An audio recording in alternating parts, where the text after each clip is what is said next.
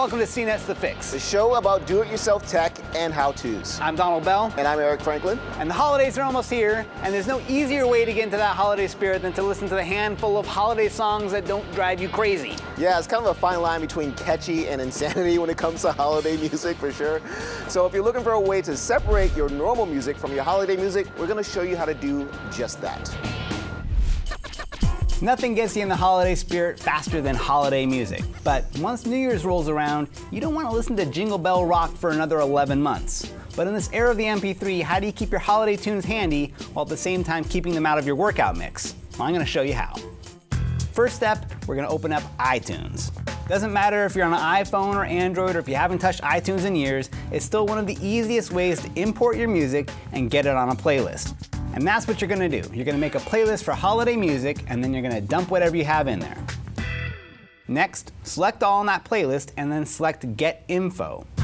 On the Options tab, check the box that says Skip when shuffling. In the off chance that one of these tunes still make their way to your phone, this will ensure that they don't pop up during a shuffle. Finally, with your songs still selected, hit Copy, and then create a new folder on your desktop called Holiday Music and paste the songs in the folder.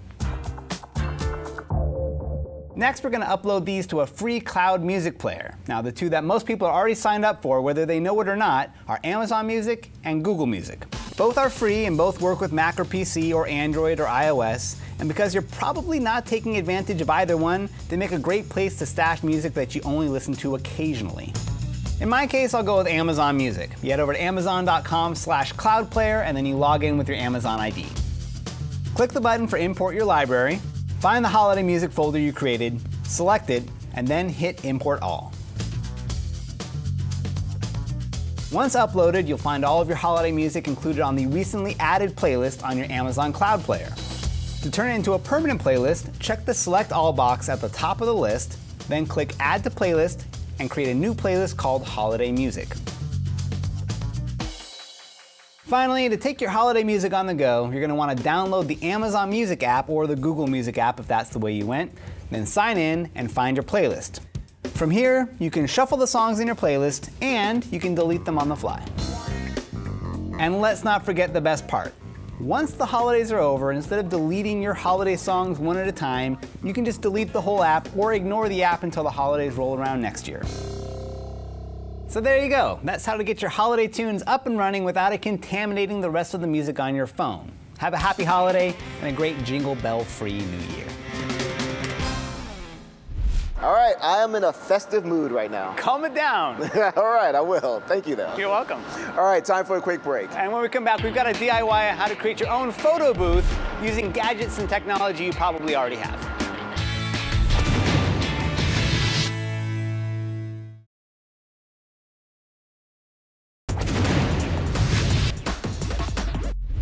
Welcome back. All right, so photo booths. Yes. They're great to have around weddings, yes, birthday parties, totally, special events like the holidays. Yeah, for sure. And Lexi Savitas shows us how to make our own using a DSLR camera or a tablet, and it's really, really cool. Festive celebrations are a great time to capture all those holiday memories on camera. And to make it even more fun, I'm going to show you two ways on how to make your own DIY photo booth. The first method is using a tablet as your camera, and the second method is for better quality photos using a DSLR and then sending those photos wirelessly to a tablet. Make sure that there's a good Christmassy backdrop, you have some fun props, and your scene has plenty of light. First, let's set up the tablet option. You'll need a tablet, tripod, and photo booth app. Mount your tablet to a tripod or a secure surface facing the backdrop. For iPad, I'm using the Studio Proper tripod mount, which attaches easily to the back of the dedicated case. Depending on your operating system, choose an app to run your photo booth. I'm going to use Pocket Booth for this demo, and it runs on both iOS and Android. Like a real photo booth, it takes 4 photos in a row and arranges them in a strip after they've been taken. This method is quick and fun, but using the front-facing camera doesn't always produce the best quality shots. So for the best photos you can get, I'm going to show you a DSLR method. Grab your camera and an iFi Mobi card. It's got built-in Wi-Fi, so it can transfer images to a tablet or smartphone automatically. It's also compatible with the majority of cameras on the market, even older models. Insert the card into your camera and then download the iFi Mobi app for iOS or Android on your tablet. Launch the app and enter the 10-digit activation code on the iFi case. Now all the photos you take on your camera will automatically transfer to your tablet. On your camera, we're going to shoot JPEG images only for speed and disable the auto power off option so we don't lose our Wi-Fi connection. If your camera has an iFi setting in the menus, make sure to enable the card like this. Start taking photos by getting your subjects to press a remote shutter release or set up your camera's self-timer option. You can either have your tablet near the camera so people can see their photos immediately, or have it a short distance away so passers-by can see those photos too. Once you've taken all your photos, it's really easy to send them to a printer straight from the app or save them to your gallery and then send to a printer using AirPrint or Google Cloud Print. So there you have it, a DIY photo booth 2 ways. Happy holidays. I'm Alexi Savides and I'll catch you next time.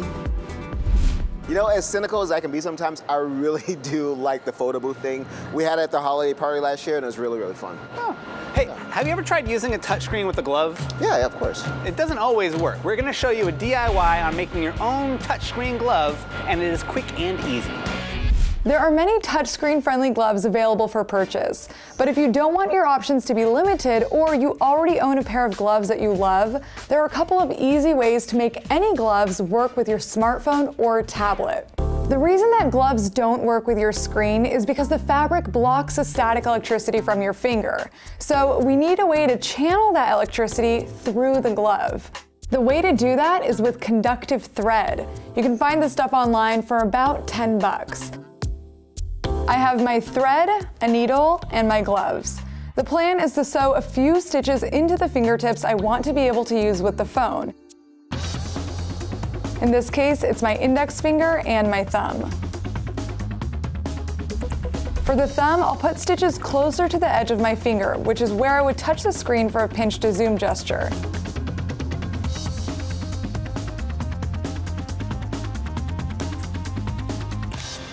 Now, if I did this correctly, it should work with my screen. It won't work with my fingerprint scanner, of course, but I should still be able to unlock my phone and enter my password. Oh yeah.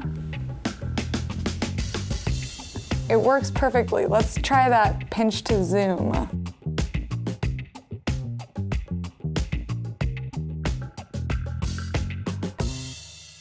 If it's not working for you or the connection is inconsistent, go back and add a few stitches to make sure there's a good connection between your finger and the conductive thread.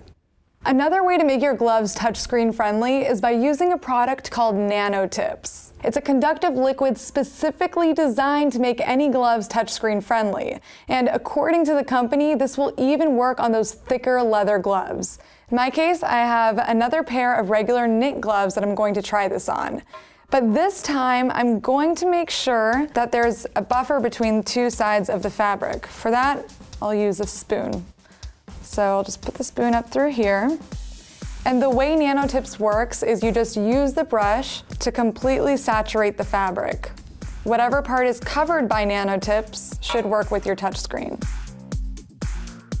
If you let nanotips air dry, it'll take a couple of hours. But if you want to speed up the process, you can use a hair dryer, and that should only take a couple of minutes.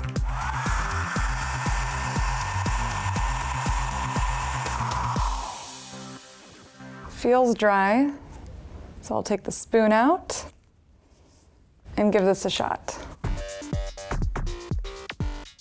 Okay. So if you're finding that it's not responsive, you might want to go back and add a few more layers of the solution to make sure that there's a really good connection. But once you're there, you should be able to use the gloves with your touchscreen with no problem. And what's great about nanotips and even the conductive thread is that you should have enough material to take care of more than one pair of gloves. That's it for this week's show. We hope you enjoyed it. Yeah, you guys should reach out to us. You can send us an email at thefix@cnet.com. Send us your questions, your comments, send us your photo booth pictures. Your holiday music playlists, or don't send those. Maybe not actually. send those. Yeah. Yeah. You can also reach us on Twitter. I'm @NeDopo. And I'm at Donald. See you next time, guys. Right here on The Fix. See ya.